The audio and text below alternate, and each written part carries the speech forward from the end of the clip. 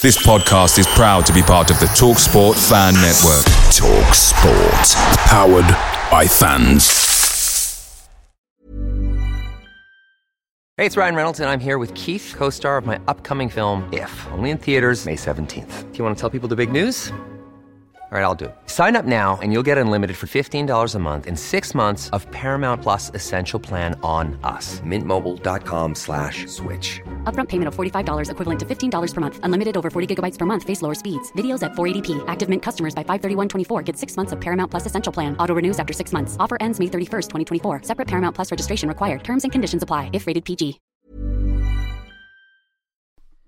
The TalkSport Fan Network is proudly supported by McDelivery, bringing you the food you love. McDelivery brings a top-tier lineup of food right to your door. What will you choose? No matter the result, you'll always be winning with McDelivery, so the only thing left to say is, you in.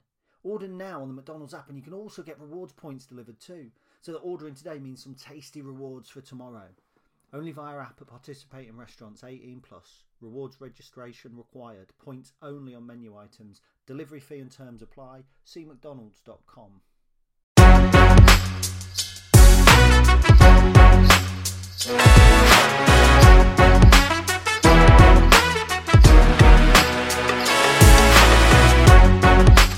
Hello and welcome to the Real EFL League One podcast, the podcast where we take a look at all the wonderful action that England's third tier has to offer each weekend. And what a weekend it was. There were some huge results for teams up the top and bottom of the table, some high-scoring games, massive refereeing decisions, and even a few fans left pondering the future of their head coach. So grab a coffee, or not, depending on what time of the day it is, and tune in as we dissect each and every game for your lovely ears. I'm your host, Adam Scully, and I hope you all enjoy the following episode.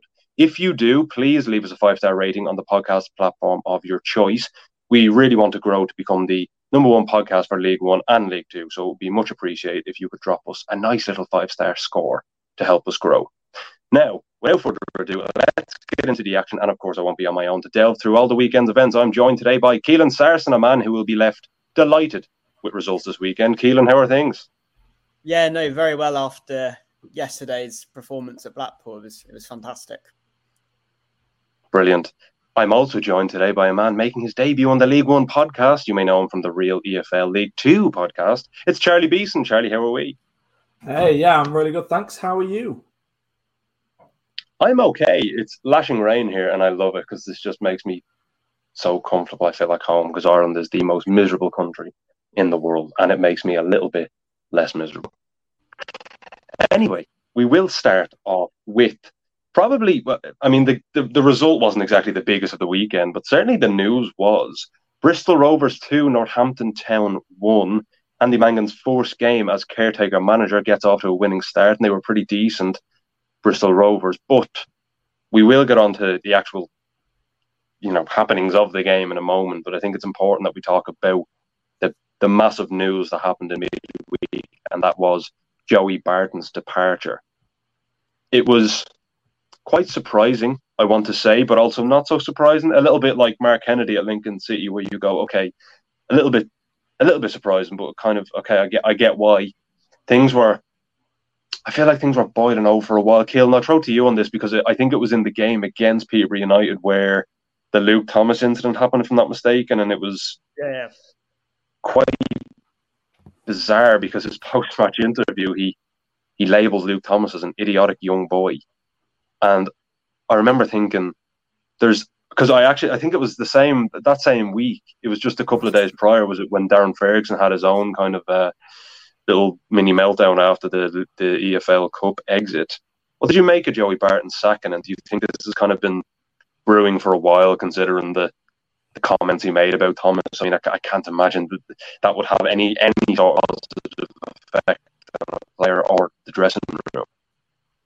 Yeah, no, I think when you're a manager like Joey Barton and you make, controversial comments or comments that aren't really necessary, you can excuse them when it's, backed up by a good display or it's backed up by a performance that you can go, they're in the game, but they ultimately lost it. And I think the 4-1 defeat away at Burton must have been the last straw for Barton. I know they're very ambitious owners down at Bristol Rovers. Obviously, they tried to go after Johnson Clark-Harris, who would have been a great coup for them. Mm-hmm. So there's a lot of ambition, in Bristol Rovers quarters. And I think Joe Barton has done a good job there. He got them back into League One after they dropped down to League Two.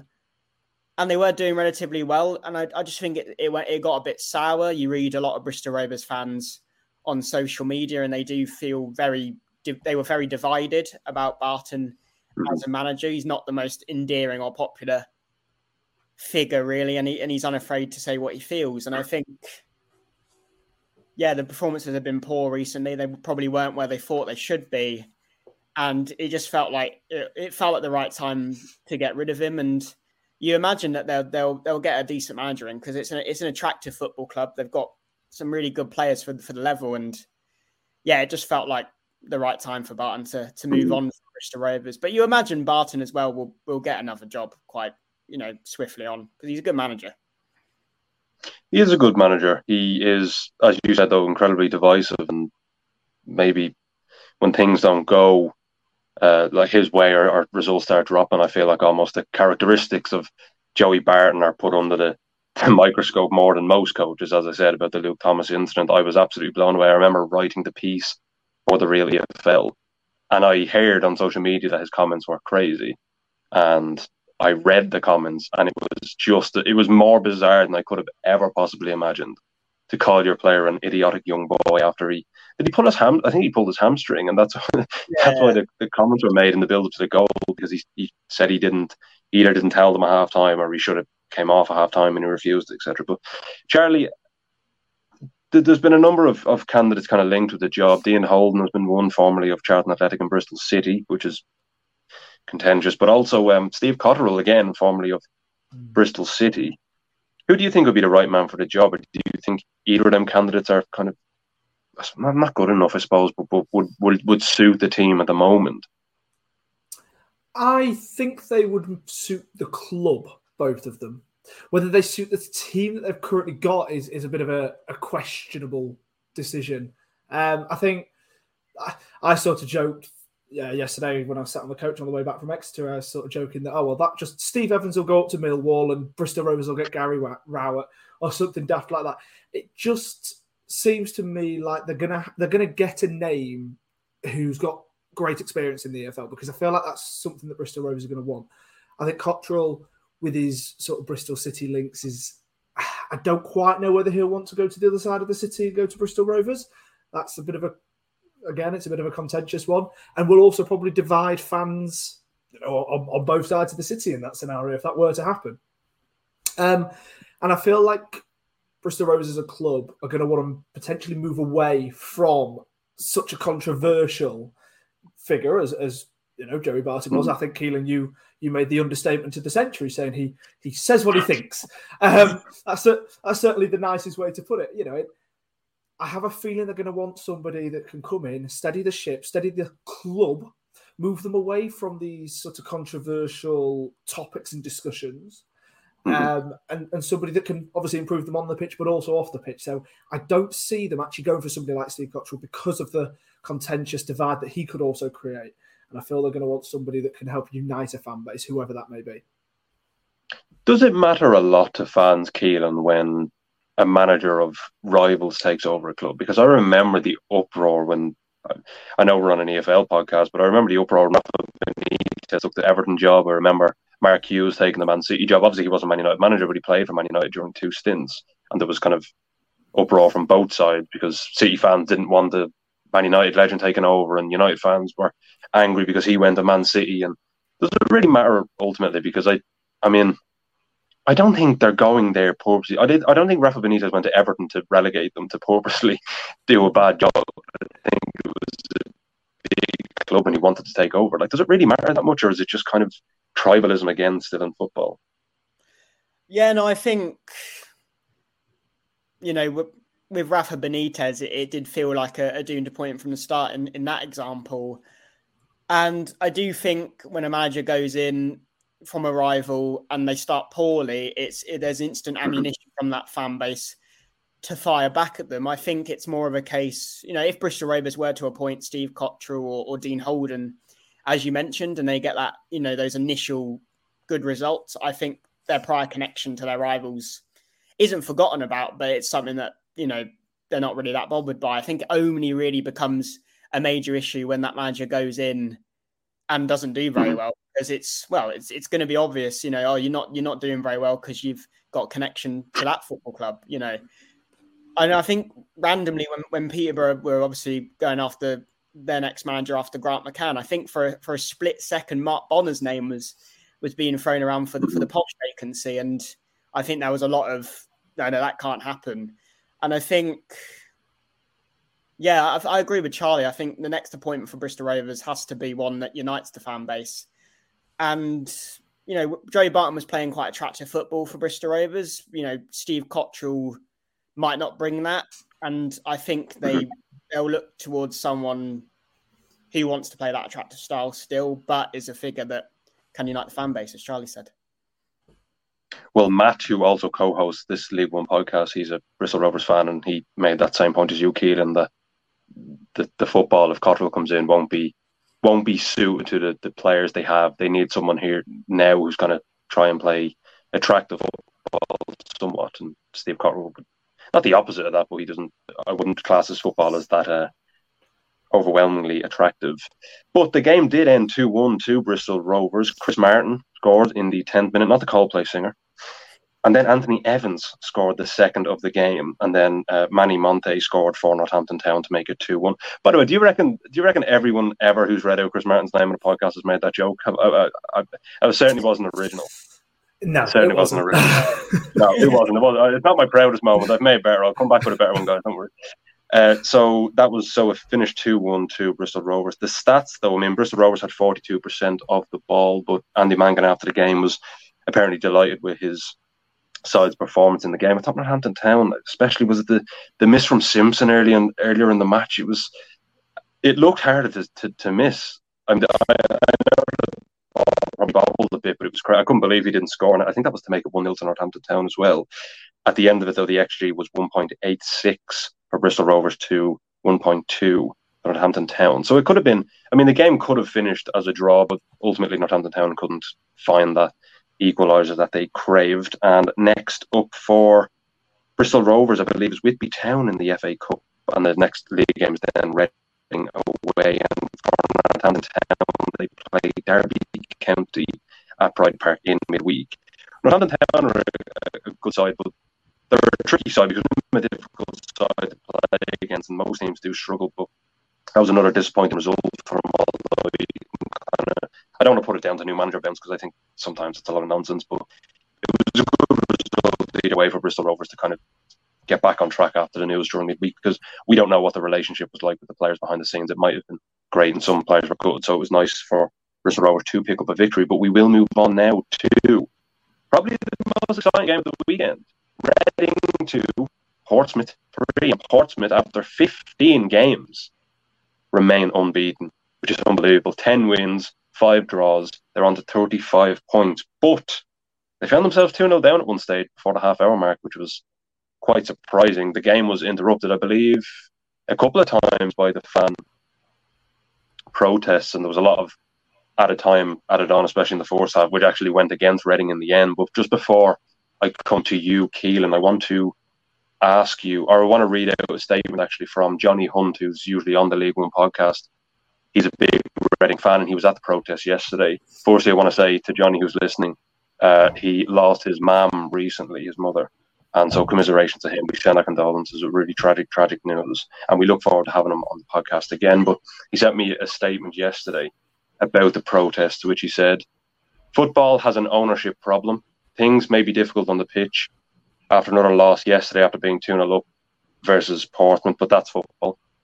Off the pitch, fans of all ages and even local politicians joined together to protest against our clueless owners. We walked from Reading Town Centre to the ground, around 1,500 people, including Royals legend Dave Kitson, of course, formerly played for Reading in the Premier League.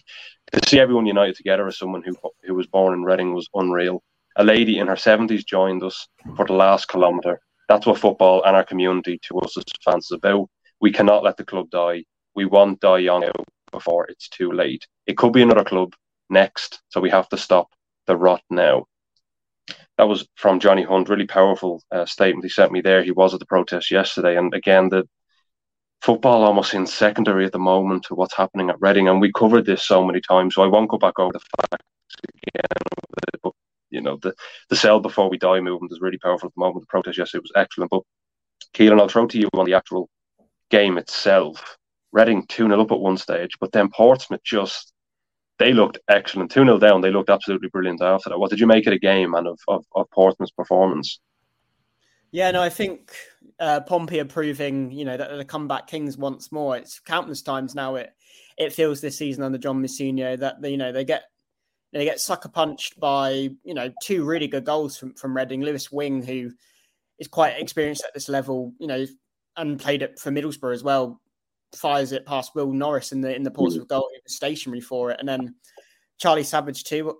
A lovely first time hit, and they're always are in dreamland, regardless of whatever's going on or off the pitch. They're 2-0 up against a team that were beforehand coasting the division and unbeaten. But then I think when things are against you, they're against you, and the opposite way as well with Portsmouth. When you've got luck on your side, it's firmly with you. And I think, as you said, it was an outstanding turnaround and a mark of a team that just don't know when they're beaten. And I think this obviously Colby Bishop gets the equalising goal at 2-2, but special moment for young Devlin up top for Portsmouth. It was his first start for the club, and his first goal is to turn it around from 2-0 down to 3-2. And I think at the moment it's a case of Reading. They just they keep getting punched to the ground, and it's how many times can you get back up and really compete. And it was unfortunate because Reading had such a great start to the game, but every single time this season, Portsmouth just find a way to get back into it. And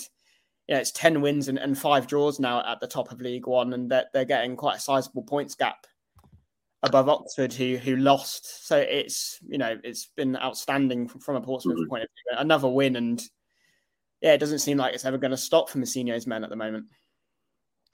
And I mean, I don't want to keep throwing out this cliche because I feel like I'm saying every week. It's 5 straight defeats now for Reading. They are rock bottom of the league after Cheltenham Town won yesterday away at Port Vale. But some of the defending I understand they're an inexperienced side, and there's a couple of really young players in that side, but some of the defending was woeful. Like the goal from Colby Bishop, he stands in the 6-yard box unmarked for seconds, and not one of the Reading defenders checked their shoulder and see him standing there, and the ball comes across and he's there to tap it home, and they're looking around at one another going, just check your shoulder, scan, look, be aware of your surroundings, have the right body position. Really, really poor. Just really, I know, again, I know it's a cliche, and I'm saying they're inexperienced and they're young, but it really shows in the pitch, and I really worry about them because 5 straight defeats now, and it's not looking good. I know they had a points deduction at the start of the season, but they're rock bottom now. And Cheltenham Town, who went 11 games without scoring a goal, are above them. I mean, it's really, really not looking good. They also lost on Tuesday to Town, and Lee Johnson after the game said they're really well coached, but that first half was pretty abysmal. The next game for them, though, is against MK Dons in the FA Cup, and for Portsmouth, it's Chesterfield away in the FA Cup. Chesterfield, I believe, won yesterday, and Will Grigg scored, which I didn't know Will Grigg was at Chesterfield. That was quite an interesting throwback. I also saw that for, I think it was St Johnstone, Mikhail Mandrin, who used to play for a number of clubs in the Championship League, I think it was Sunderland as well in the Premier League, he scored 2. That was a nice throwback too. Anyway, we'll move on now to Blackpool 2, Peterborough United 4. Keelan, I'll throw to you in a moment, but I'm going to come to Charlie first. Charlie, what did you make of this game? Blackpool have been, I think they were on a 6-game unbeaten run in all competitions, and it ended yesterday. The red card maybe was the turning point, I want to say. I think it was at 1-0, the red card, but then it was 3-0, and then Blackpool came back 3-2, and then the game was ended after a nice break at the end. What did you make of the match?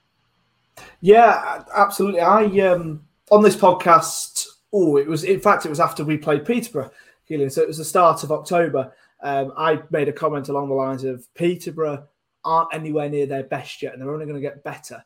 And the recent form has proved that, and yesterday proved that just as much. I mean, first of all, like you said, they went 1-0 up. Poku's touch to then be able to fire that goal in was absolutely sublime. So, yeah, incredible. Peterborough then got a penalty, which they unfortunately didn't tuck away. Grimshaw managed to save that. And then, like you say, the red card came in. Now, the red card, I felt that it was potentially a little bit harsh because I wasn't sure. I thought that potentially the other defender was coming across to cover, or even the keeper could have got the ball. So I thought it was a little bit harsh. But at the same time, you can't give the referee a reason to send you off. And that's what he did yesterday. And then Harrison Burrows with, a brilliant free kick. And then, Ricky J. Jones then with a really nice attack and a really nice little goal. Then, like you say, they're 3-0 up. Blackpool down to 10 men. You sort of think, right, game's over. Yeah, Blackpool didn't think that. Kenny Dougal then got a goal almost immediately after Ricky J. Jones did, before Sonny Carey then got one only 4 minutes later. And you just start to think, hang on a minute, could Blackpool do something pretty special here? No, they can't.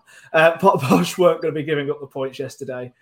They managed to cap off what was honestly a really, really good performance all round. And I know that Keelan's going to be banging on in a minute when you throw it over to him about just how good they were. But as an unbiased fan, in fact, probably even slightly more biased against Peterborough most of the time, to be honest, as a Lincoln fan, I have got to admit that they played absolutely fantastically yesterday, and they deserve to be up in 4th place in the table. Mm-hmm. Keelan, were you nervous at any point in that game? I mean, yeah, when we were 3-0 up and it was 3-2, and then there were 9 minutes of added time, and obviously there was 9 minutes of added time in the infamous Sheffield Wednesday match. So I was just anticipating a third for Blackpool, even when I bring that up during the podcast. It was you this time. Yeah, no, and I think it sums up the moods of Peterborough fans, because we went 4-2 up and it was a great goal, and then you look and there's 6 more minutes of added time and you're going, it can't be 4-4, can it?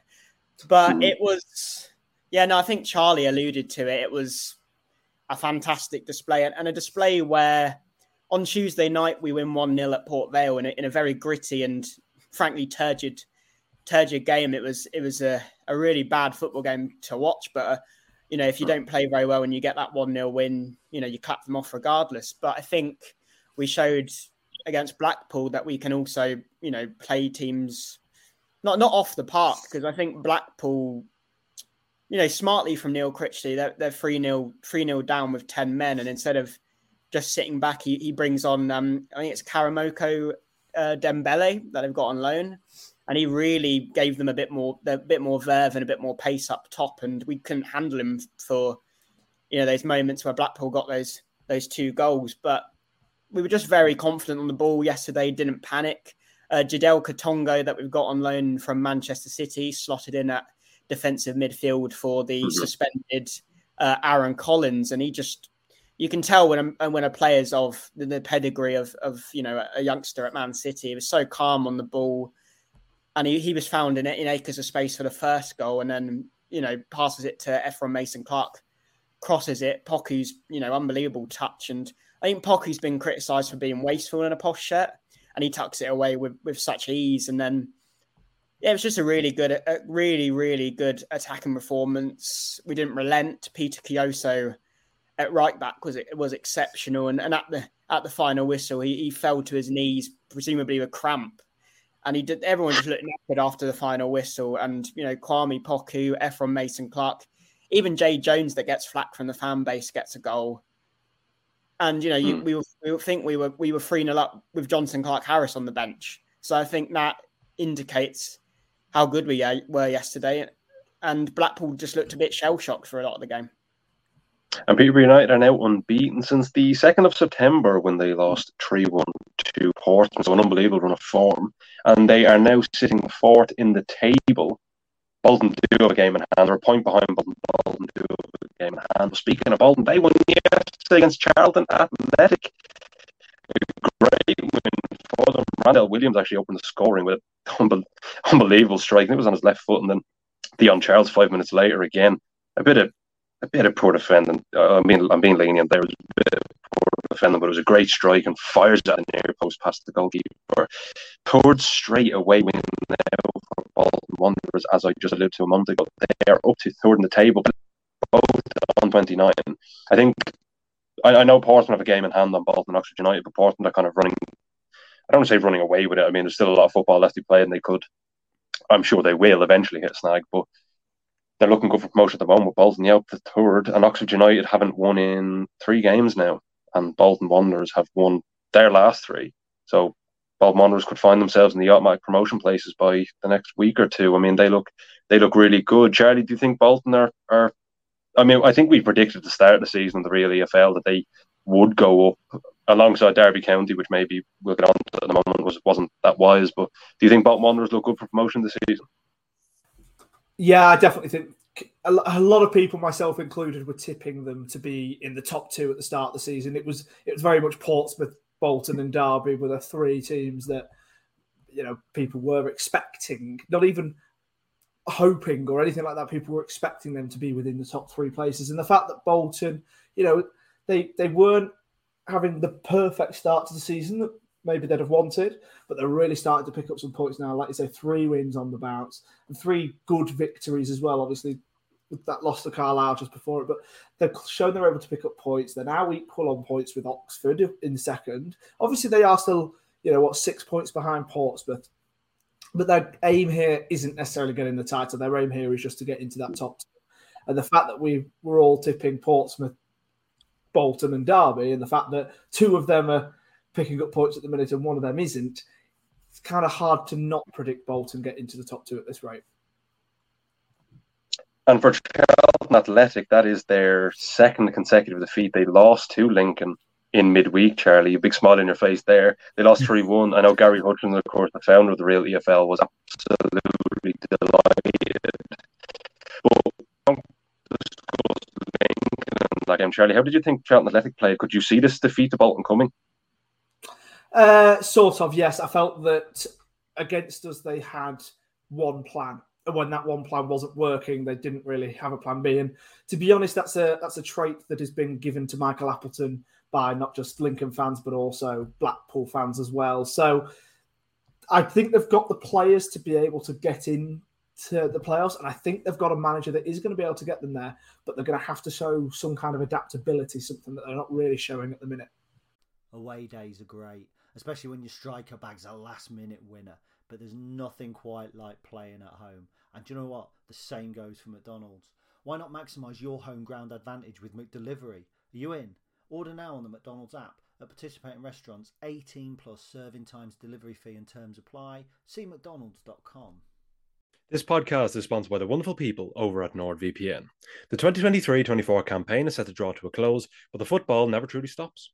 With the Olympics, Euro 2024 and the new season set to commence in no time, make sure you don't miss any of the action wherever you may be in the world by downloading NordVPN.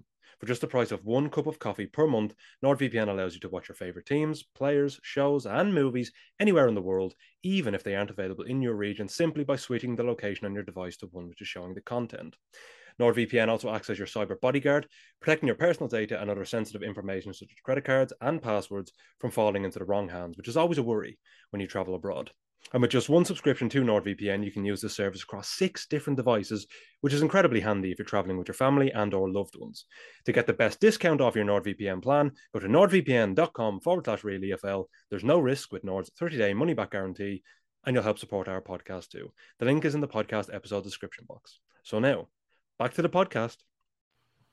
We will move on, though, to a side I just mentioned a moment ago, and that is Derby County, because they are struggling. Keelan, I'll throw to you on this. Well, firstly, actually, I'll start Stevenage with their first win in I think it was 4 matches or 3. They went on a 3-game winless run, and they finally picked up a victory, and it was a fantastic win for them against Derby County. 2 unbelievable free kicks, by the way, in that game. But I want to talk about Derby County because there was a lot of restlessness after that game yesterday from supporters, and maybe rightly so. As I said a few minutes ago, we predicted Derby County to be one of the, I think we predicted them in the top 2 to go up like in the automatic promotion places, but they're currently sitting 9th, and they've won 1 game in 4 with that squad. And I just want to, every time I watch Derby, I always think of I know it's a bit of a cliche, but the definition of insanity is doing the same thing over and over again, expecting different results. And sometimes I watch Derby County and I feel like they're just doing the same thing over and over again and getting the same results. I know Paul Warren's sides have always relied on wing backs and crosses, and their most dangerous player is probably Callum Maynard-Lang, and I don't even think he's playing that well at the moment. And it's not going right. The fans are, I think that game especially turned a lot of fans off Paul Warren. What did you make of Derby County's performance yesterday, and also where do you think they go from here in regards to Paul Warren? Yeah, no, I think, and unfortunately for Paul Warren, when you look at the EFL yesterday, Gareth Ainsworth lost his job and Paul Hurst lost his job. And if you were Warren, you would be fearing for your job. I think afterwards he was bemoaning that he can't do a lot more with what he's got. And a lot of the time, Derby are very wasteful and they get a lot of opportunities, but they can't, stick the ball in the back of the net. And, as you say, I think a lot of it is doing the same thing over and over again, putting a cross into the box and hoping and praying that someone gets on it or, they get a goal. And they were found out against, Stevenage team. They, in the end, probably won quite convincingly. I know it got, a little bit nervy, but then Kane Hemmings, eases those relative nerves late on. And, Stevenage are holding on to that sixth spot at the moment, a sixth spot that Derby at this moment in time would absolutely love. But as you say, they're ninth and they're really faltering at the moment. And I think, if Warren can hold on to his job between now and, I think they're playing Northampton on Tuesday. Northampton Town on Tuesday, correct. It's at home, though. Yeah, and they're not exactly setting the world alight on their own patch either at Pride Park. I know they beat Exeter 2-0 recently, but Exeter have really experienced a drop-off in form as well. And I think if they don't get a positive result against Northampton, he's on extremely thin ice at the moment. But if he doesn't beat Northampton, I think he could be waving goodbye to his job with the Rams, because I think there's a different level of expectation at Derby that he didn't ever really experience at Rotherham. Obviously, Rotherham would love to get into the Championship, but there's not that expectation, I don't think. Yeah. And I think with a team like Derby, the expectation and the pressure can sometimes work against you. I think from the past, teams like Preston really struggled to get out of League One. They were in it for a number of years. Portsmouth as well have really struggled to get out of League One, minus how they're doing this season so far. So I think sometimes that expectation works against you, and Paul Warren's now experiencing that. As you say, there's a lot of restless fans at Derby. Yeah, and just to read out some stats, they had 62% of the ball yesterday, which was to be expected, but they then had 13 shots from that compared to Stevenage's 11. But the XG was 1.89 to Stevenage and 0.77 to Derby. And Stevenage's goals as well were such low XG because they were unbelievable goals. But on the balance of play, Stevenage had far better chances with less shots, meaning the quality of Derby County's chances were really poor. And that's because crosses into the box, people have this misconception, are brilliant goals. They're not. Crosses into the box have such a low percentage chance of scoring because of the number of factors it takes for the goal to go in. The flight of the ball, the position of the centre forward, the position of the centre half, the speed of the ball, where you head it, the goalkeeper, everything. They're so low percentage. That's why. And I understand, obviously, I'm not going to compare Paul Warren or Derby County with Man City, but it's the reason why top sides go for those kind of cutbacks near the edge of the box, because you have a much higher chance of scoring as opposed to just whipping it in, somewhere in the box and hoping your centre forward gets his head in it. Really, really disappointing stuff by Derby County yet again. And as Kieran alluded to, they play Northampton Town at home on Tuesday, and Paul Warren has to win that game. And I shouldn't say Paul, Derby County have to win that game, because the gap between Derby and Stevenage now is 5 points, although Derby do have 2 games in hand because Stevenage have played more games than anyone else this season. Charlie, a team that are on a difficult run of form at the moment, just a couple of places above Stevenage and Derby County, is Oxford United. No wins in 3 games now. They were flying at one stage, and then yesterday they came away. I think this podcast might be going out on a Monday, so I don't want to. I'm breaking the fourth wall there, but we're recording on a Sunday. Oxford United 2, Wycombe Wanderers 2.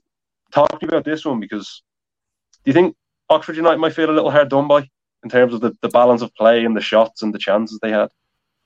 Well, yeah. Look, this when we review a game like this, there's obviously one major talking point, and that's the man in the middle. But what we're going to do, what I would just love to talk about the football first of all, the actual football that was being played, because Oxford play some really, really good football, and the fact that they've not picked up, like I said, they've not picked up a win in the past three. They've had 2 draws, 1 loss. I still think they're in a really, really good position because they're able to play some really nice football, create some really, really nice chances. And that's the sort of thing that in this league is going to get you lots of results. All you have to do is look at some of the other teams that are in the top 6, those that play some really nice football. I think Oxford fans will definitely feel really hard done by. Like I say, the first goal, beautiful bit of play. Then Wycombe's first. So it was a penalty, as were both of Wycombe's goals, and as was the equaliser from Oxford in the final minute. The first penalty, it was McGuane, I think it was, that ended up slipping over in the middle of the area. He had his arm out just to stop his fall, and the ball rolled into his arm. Now, in the rules, penalty, it hit his arm and it stopped it from going to the attacker that was stood right behind him. So I understand wholeheartedly why Sam Stockbridge gave a penalty. But my God, you've got to feel bad for the guy. It's so unfortunate. And I feel really, really bad for him. But again, I don't really think there can be that much of an argument. Who celebrated the penalty, by the way? I forgot to write it down, but somebody celebrated the penalty as if it was a 95th minute Champions League winner for Wycombe when they got the penalty. I couldn't believe I should have written the name down. I can't remember it now, but go back and watch the highlights of that game. I have never seen a penalty celebration like this. He is punching that air. Unbelievable stuff. I didn't see that. Cause then again, I was constantly rewinding, thinking, "Huh?" when I saw it. So I wasn't really looking at the celebration, but I should have done. Then Wycombe had another penalty. Again, tucked it away. Now that one can definitely be contested. That one is a very controversial penalty as far as I'm concerned. The ball, the attacker is running at the goalkeeper. Well, sort of slightly away from the goal, running towards the goalkeeper, has knocked the ball past it. The ball's effectively gone out of play. There was no chance he was catching up with it. Then goes over on the iFollow camera, the highlights camera. It looks like it's maybe a tiniest little bit of contact. He goes over, and the referee gives a penalty. I'm a little bit unsure on that one, but Well, Liam Manning was pretty sure it wasn't because he was given his marching orders pretty soon after it, and I don't actually know the rules on managerial sending offs. Is he not allowed managing the next game now? Because I'm not 100% sure. So I'm assuming he won't be able to be on the touchline for at least a match. I'm not quite sure how long the suspension will end up being. Obviously, that will probably depend on what he actually ended up saying. But when I was on the pod last time, the start of the month, it was actually when Oxford played Bristol Rovers, and there was a few red cards in that game, and a couple of them were for things like dissent and these sorts of things. And we were having the conversation about the new rules, and I made the same comment then. I'm going to make it again now, but this time it's about the manager. They know the rules. I get that emotions are running high. I understand that we have all, as fans, shouted a certain thing at a referee at some point when we stood in the stands. We all do. We all get frustrated when a decision doesn't go our way. Or we'll try calling for something that we blatantly know shouldn't be, for example, a penalty, but we'll still call for it just on the hope that a referee will give us it. It happens.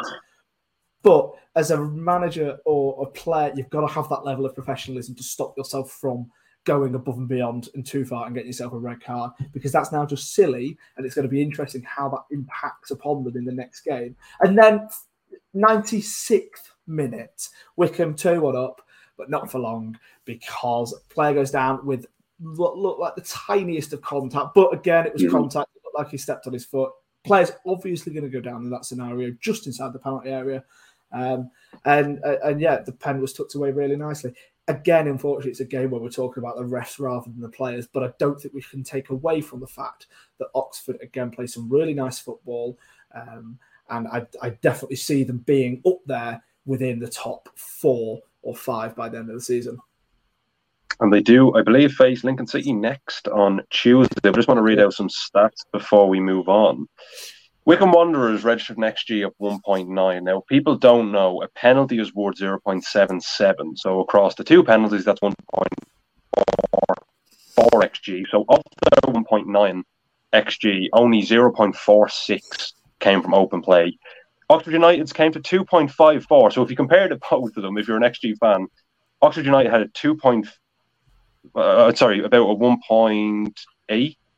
Yeah, 1.8 XG from open play to Wycombe Wanderers 0.46. I would have felt incredibly hard done by if I was an Oxford United player, coach, or a fan yesterday. But it was a good result, I suppose, in the end by Wycombe Wanderers to get out there even with a point, although they would have been disappointed with giving away a last-minute penalty. Moving on, though, to a team that certainly will be disappointed when we look at the stats. Barnsley 2, Fleetwood Town 2. Now, Fleetwood Town are on a decent run of form at the moment. I believe they have, well, I say decent, they picked up 4 points from 6 games, but they've 2 wins in the last 5 and a draw, which for a team that were, I think they were second bottom at one stage. I mean, it's decent, I suppose, to say the least. One thing I do want to say is I watched the game last week. I watched all of it between, I think, Fleetwood Town and Lincoln City. Junior Quaterno was, in that first half, I thought was unbelievable. Mm-hmm. What player? What did you make him, Charlie? Because he looks good. And again, yesterday, I know, so he scored a brace yesterday, won the 3rd minute, won the 34th. That is his 4th goal of the season for the former Waterford player in Irish football. Mm-hmm. He looks good. He really does. And I do believe he went off injured yesterday as well. So that's going to be a massive shame for Fleetwood Town and their fans because, so like I say, saw him last week against Lincoln and God, he's the sort of player that everybody wants in their team. He can create something out of very little. He can run. He's got some immense skills and flair on the ball. He's the sort of player that can fetch a lot of money in the transfer market. Yeah, absolutely unbelievable. He scored 2 goals, Jesse. As you said, he did go off injured, his 4th of the season. Barnsley, they were unbeaten in 5 games. They beat Shrewsbury Town 3-0, I believe, on Tuesday. Next up for them is Horsham in the FA Cup. Fleetwood stays 22nd. They probably will be disappointed to concede such a late goal from Corey O'Keefe, but on the balance of play, I think Barnsley kind of deserved at least a point. They probably deserve the win. Again, I know XG can be a bit misleading in isolation, but it's important to note that throughout the game, Barnsley had a 3.17 XG to Fleetwood Town 0.84, which is just wild. And the game ended 2-2. So while Fleetwood Town will be really disappointed to concede such a late goal, a point's not a bad result against Barnsley because Barnsley had 25 shots in that game and they absolutely battered the Fleetwood Town goal. So Barnsley will probably be happy to come away with a point, although maybe in hindsight a bit disappointed not to win the game. But Fleetwood Town certainly should be happy, although again, as I said, they will be a little bit disappointed. They faced Reading on Tuesday. They won 2-1. But next up for them is Blackpool on Wednesday, which will be a really, really tricky fixture. Keelan, I'll throw to you though on a team who are now on a 3-game winning streak, I believe, and not just a 3-game winning streak.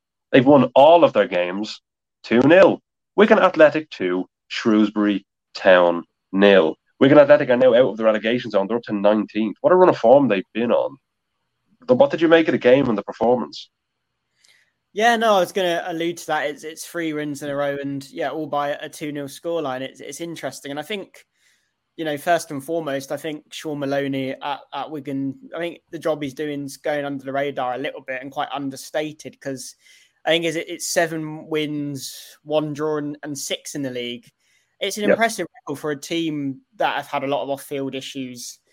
And, a team last season when he came in the Championship didn't do very well. They could have easily have pulled the plug on him, but they kept by him and he's doing really well this season. And it was a dominant display by Wigan against a Shrewsbury team. You thought they might have turned a corner when they beat Derby 1-0 recently, but Wigan swept them aside really. And I think Humphreys was a big performer for them in this one for the Latics. I think that's his 5th of the season now, just behind Charlie Wyke in the top scorers for the Latics, and Lang scored as well, who notched up his 2nd of the season. So it was a really impressive display by Wigan and a sign of a team that are clearly confident. Keeping 3 clean sheets in a row's very impressive, and long may it continue for. I know Adam was meant to be on this podcast today, but long may it continue for him. He must be absolutely buzzing at the moment. I just want to say as well, you mentioned Sean Maloney and the job he's done. Wigan Athletic have picked up 22 points this season. They had an 8-point deduction, though, so they're now down to 14. But if you want to know how good of a job he's done, they would be above Derby County in the table if that points deduction didn't happen. That's how good of a job he's done. Humphrey's goal yesterday, by the way, was unbelievable. And there was also, I think it was Humphrey's shot in the first half. And Shrewsbury's goalkeeper made probably the most powerful save I've ever seen. I think the ball travelled about 20 yards from when he palmed it. Unbelievable. I actually couldn't believe what I was watching. Shrewsbury Town, though, have not won a single game since I've hosted this podcast. They only ever win when Matt's on. So every 2 weeks, myself and Matt rotate, and Shrewsbury Town don't win when I'm on. So Shrewsbury Town fans, next week you're picking up 3 points. Don't worry about it. And 2 weeks, I'm sorry about you. Really disappointing again by Shrewsbury Town. They're on a 2-game loss, they haven't won in 2 games. They lost that last game as well against Barnsley on Tuesday. Next up for them is Colchester at home in the FA Cup, and it's Charlton Athletic at home for Wigan in League One. But we will move on to Exeter 1, Lincoln City 1. Charlie, I'll throw to you on this. You were at the game, but before I do, I just want to say I was at Talca Park on Friday to watch Shelbourne beat UCD 3-2, and Jack Moylan scored a hat-trick in his final home game for Shelbourne, to which an obscene amount of fans ran on the pitch, even grown men, which was bizarre to watch, but an obscene amount of fans ran on the pitch, lifted him up, serenaded him as he came off the pitch, and Damien Duff gave him a big, nice kiss in his post-match interview. What a player he's been for Shelbourne this season. He's the joint top goal scorer in the league, and he's on his way to Lincoln. Charlie, talk to me about the game.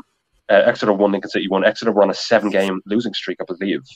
6 in League 1, 1 or 7 in all competitions. They finally ended the rot by picking up a point with a late goal from Ryan Trevitt, who's on loan from Brentford. What did you make of the performance from Lincoln? Well, like you say, this was a game that we were winning up until the 80th minute, and then obviously ended in a draw. So I'd probably prefer if we could just talk about Jack Moylan for the next 10 minutes. No. Look, it was a weird one. So the first half, Lincoln were brilliant again. I thought that we created some really good chances early on. We were nice and robust in defence. Exactly the sort of thing that we showed against Charlton in midweek and also against Fleetwood in the first half last week. Then the second half came around, and unfortunately, exactly like it was with Fleetwood, we sort of invited a bit more pressure on ourselves. Exeter created some really good chances. In fact, even within the last couple of minutes of the first half as well, that was the case. Lucas Jensen deserves a lot of praise in goal for Lincoln. He made some really, really nice saves. And I think some of our defenders as well. You know, Alex Mitchell, I think, got man of the match for from a lot of our fans yesterday. A really, really good centre half. So, look, for us, some people came away slightly unhappy. Some people were able to take a step back and see the bigger picture. I was very much one of them. It's third game in a row where obviously we've got Tom Shaw in his caretaker manager. We are unbeaten in that, 7 points from 9. We've had a win at Fleetwood, a win at home where, for the record, we as a team ran 9 kilometres more than we have done in our best game in terms of running stats all season. So, you know, we effectively had an extra player on the pitch. On Tuesday night, we were running that much. So then going down to Exeter, having a few tired legs in the last sort of 20 minutes, I think it's totally excusable, if I'm honest. Last week, we had a really good first half and we held on to get the 1-0 win. This week, we had a really good first half and we didn't hold on to get the 1-0 win, but we got a 1-0 draw instead. Mm-hmm. I'm happy enough with it. I think the performance was solid from Lincoln. I think huge credit for Exeter because, you know, the run that they're on, sometimes, you know, as we all know from supporting clubs in the EFL or in Ireland, you know, you're on a bit of a bad run. You go 1 goal down, suddenly the levels can just drop, can't they? And the team just stops showing any kind of passion or desire. But that wasn't Exeter at all. They continued to sort of hit us with a barrage of chances, especially at the end of the first half. They had a few really good chances, which I've got to be honest, I didn't see until I watched the highlights this morning because, you know, the pint cube was going to be too long at halftime. So I went a little bit early. And then in the second half as well, they just had an absolute barrage of chances. So it was great defending from us, great determination from them. and I've got to give huge credit to Dimitri Mitchell. What a player Exeter have with him. He was absolutely outstanding yesterday. He was their chief creator. You know, he got the assist for the goal, but he was their chief creator in all of their attacks, really. So I was really impressed with them, considering the run that they'd been on. I thought it'd be a little bit easier playing against them yesterday. I've got to be honest. I predicted us to win 2-0 quite comfortably, and that wasn't the case at all. So huge credit to them, but again, huge credit to Lincoln for being able to keep this little bit of an unbeaten run going under a caretaker manager, and considering all the facts, I was really pleased with the draw. And Dimitri Mitchell is probably the most outspoken professional footballer I've ever seen on social media. So if you want some fun reading, go onto his Twitter page. It's quite exciting. He is an excellent player, though. I do agree with you. Exeter City, I believe, before the forced international break, were sitting second in the league, and they have now dropped down to 17th. They have been on a dreadful, dreadful run of form, but thankfully they stopped the rot with a point yesterday. Lincoln City, meanwhile, failed to go above Blackpool with a game in hand after the late goal from Ryan Trevitt. We will move on, though, to Port Vale 1, Cheltenham Town 2. The Battle of Darrell Clarke? No? That's not, I can't say that really, can I? But Darrell Clarke was back at his old club. Andy Crosby, of course, used to be his assistant manager at Port Vale at Valiant Park. He was dismissed towards the back end of last season. Andy Crosby took over as caretaker manager, got the permanent job, and Darrell Clarke was out of work ever since. But then he took over Cheltenham Town, who I don't think had scored a goal in something like 11 or 12 matches. And they've now won 2 out of 3 games. Both wins this season have come under Darrell Clarke. They're looking quite good. The game was a little scrappy yesterday. I don't want to be too disrespectful to both sides. It was a bit of a scrappy game, and both sides are in the bottom half of the table, and you can kind of maybe see why. Alfie Devine scored. He opened the scoring for Port Vale with a great little finish, nice and acrobatic at the back post as well, I believe, from set piece before. Sean Long's brace, one goal in the 42nd minute and the second in the 66th, which was, I believe the second took a deflection, looped over the goalkeeper and went in. It was a great win for Cheltenham Town. I mean, ultimately, they don't really care how performances at this stage. They need to get points on the board, and that win yesterday put them above Reading. And I know I said earlier Reading had a points deduction, a 4-point deduction at the start of the season, but a really, really big win for Cheltenham Town, and I'm sure it was quite sweet as well for Darrell Clarke to come away from Valiant Park with all 3 points. They've picked up 7 points from 12 so far, which is just great for a team that want to get out of that relegation zone, and they're going to have to fight because they're 6 points behind Northampton Town, who are 20th at the moment, so they're really going to have to scrape for results here. But 7 points from 12 is really, really good. It was against Blackpool, but it was a narrow loss, we'll say, just by a goal against Neil Critchley's side. They face AFC Wimbledon away next in the FA Cup. For Port Vale, though, who I know if Port Vale fans listen to this podcast, every time I'm on, I bring up the opening day of the season, and I don't mean to, but I have to, because they lost so heavily against Barnsley at Oakwell, and then went on this just unbelievable run of form, and they rocketed up to like second or third or second. They were unbelievable. And now they've lost 4 of their last 5. They're down to 16th in the table. They are level on points though with Charlton Athletic, but they've dropped down to 16th already 16th in the table already. They face Mansfield Town next in the EFL Cup away, which is going to be a nice release from League One for now in the EFL Cup, and they are favourites. What are they favourites? I mean, Mansfield Town are doing pretty well this season. Actually, I'll throw it to you on, Kieran. Who do you think are favourites in that tie? Because I don't think I actually can answer that between Mansfield and Port Vale. Yeah, I think Mansfield. I know League 2 is not our speciality, but Mansfield are unbeaten in League 2. Yeah, doing really well. They beat Notts County away recently, and I think if you look at that game after that defeat yesterday, a lot of Port Vale fans were, calling. They've gone a bit cold on Andy Crosby and even calling for his head. So I think for that one, I know there's a league between them, but Mansfield at home, still unbeaten in all competitions. Obviously, I don't want to mention it, but they're knocked posh out of the competition. So I'd probably register them as slight favourites against Vale. Well, I'll stick with you, Keelan, and we'll move on to the penultimate game of this game week. And I've properly gone for a match of the day running order here where we put possibly the most dull games last.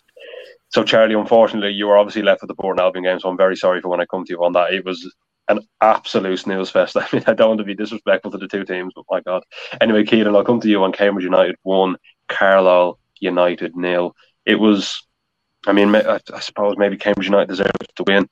Carlisle United's disciplinary record this season isn't great. And again yesterday, 2 red cards. And when Alfie McCalmont was sent off, the reaction from Paul Simpson was absolutely wonderful to watch. He was in disbelief. Firstly, I'll ask you about the red cards. Do you think they were both red cards? Yeah, I think Paul Simpson was probably more, angry about the way that they played and lost the game. But I do think both were probably red cards. What do you think, Adam? I thought the second definitely was. I'm sorry. It just reminded me of Nigel de Jong, Xabi Alonso 2010 World Cup final. It was. I do believe that was a red card. His boot was incredibly high, and he's showing studs, and he kicks him in the chest. The camera angle isn't wonderful on it, but from the angle we have to work with, it did look like a red card. The first one, though, do you think the first one was the most contentious? Do you think that was a red, or do you think it was 50-50? I thought it's a tricky one. Like, was it his second yellow, wasn't it? And he kind of pulled him back. Yeah, I just think situations like that, you play the advantage, but I suppose because he was already on a yellow, he has to pull it back and give a red. It was silly, though. I mean, there was the defenders back covering. I don't know why he pulls him.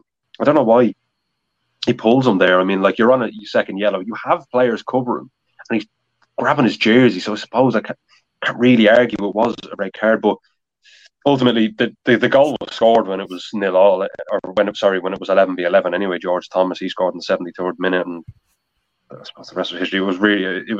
It was a really dull game. Carlisle United beat Burton Albion. Actually, they ended Burton Albion's really good run of form. They were at home on Tuesday. They won 2-1. They faced Leyton Orient next in the FA Cup. But I suppose the biggest takeaway from the game is Keelan. They're in the relegation zone now. Do you think they have enough to survive?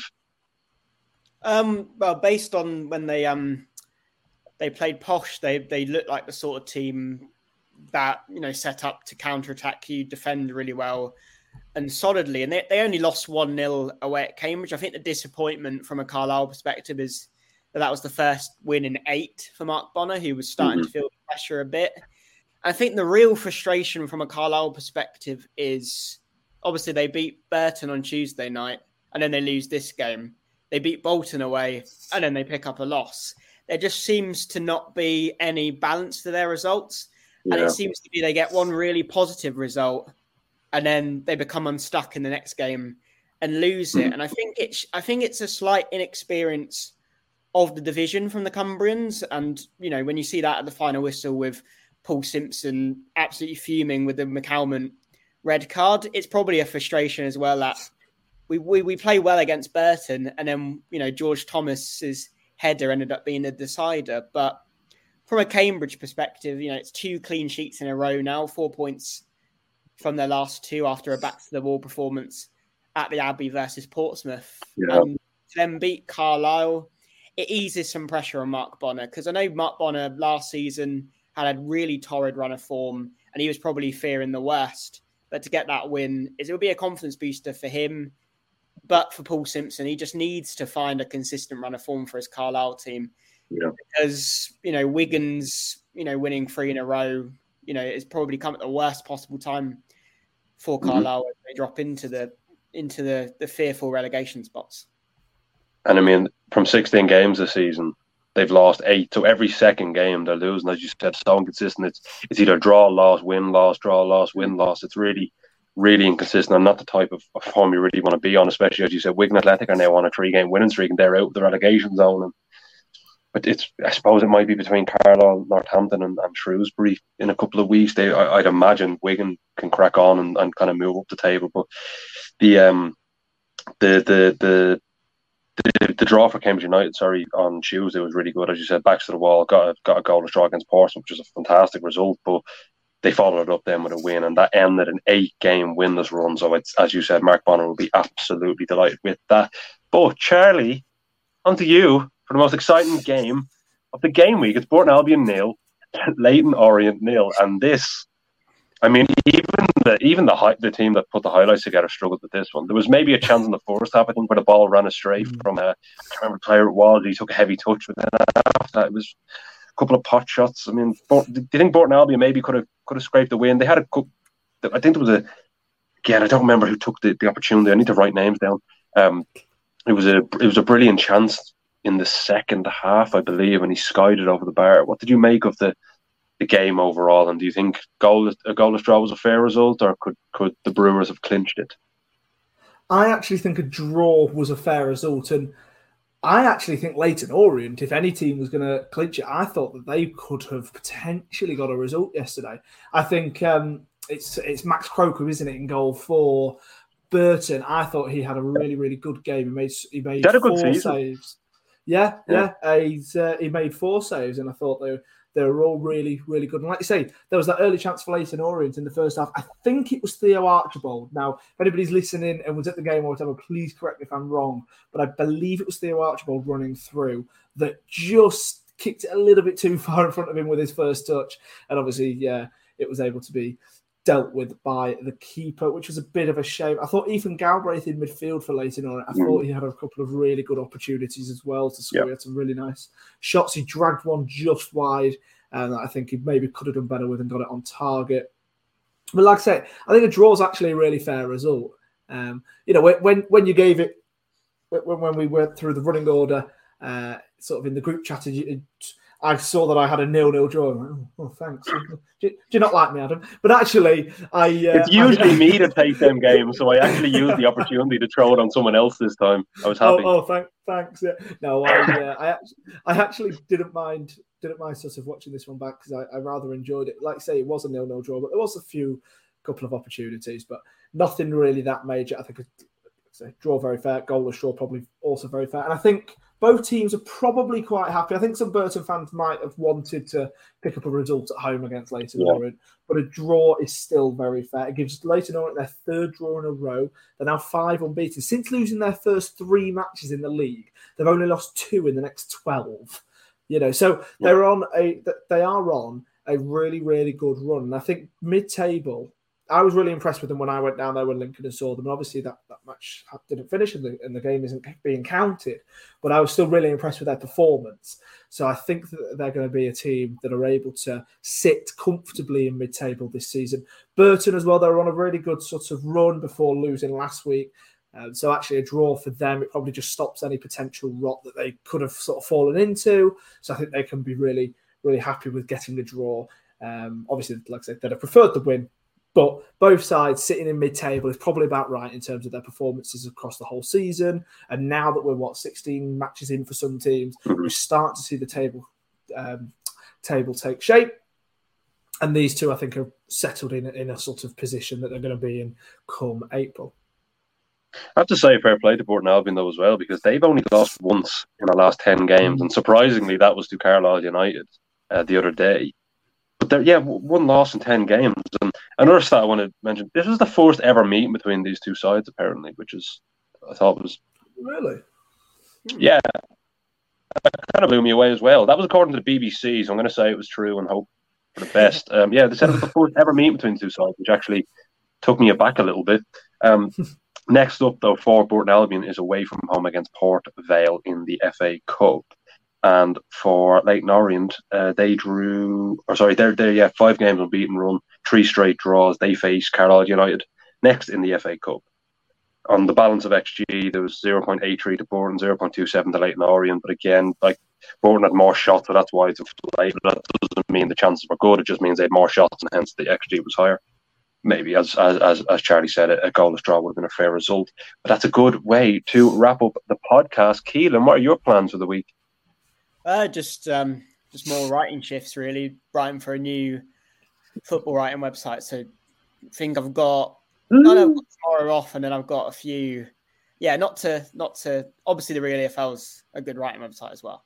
But so I think I've got 3 shifts in a row next week, and then I'm lost with whatever else I'm doing. Can't be that Halloween. What? Sorry. Halloween? No? Halloween, of course it's Halloween. God, how have I forgotten it's Halloween? Yeah. Who knows? What about you, Charlie? What are your plans for the week? You doing anything for Halloween? Well, I am actually at Lincoln versus Oxford, so hopefully that isn't a spooky night. And then I think I know that was absolutely terrible. But then I'm that was more than mine. It was. That was dreadful. That was. But I'm at university as well, so I'll be getting the last train back from Lincoln back to Nottingham on Tuesday night, and then potentially going to a house party at about midnight that night. And then I've got a day at the races on Wednesday, and then I'm up in Manchester doing some talk on sort of my experiences going and watching football as well. So I'm really looking forward to that. So yeah, a nice busy week for me this week. Very nice. It's more busy.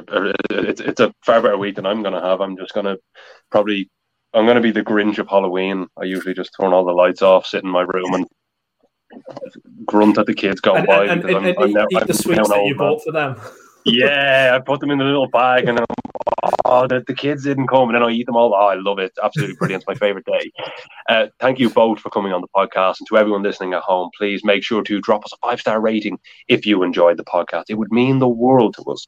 Tune in next Sunday once more as we dissect all the action from the FA Cup, I believe, for your wonderful ears. Thank you all for listening, and goodbye for now.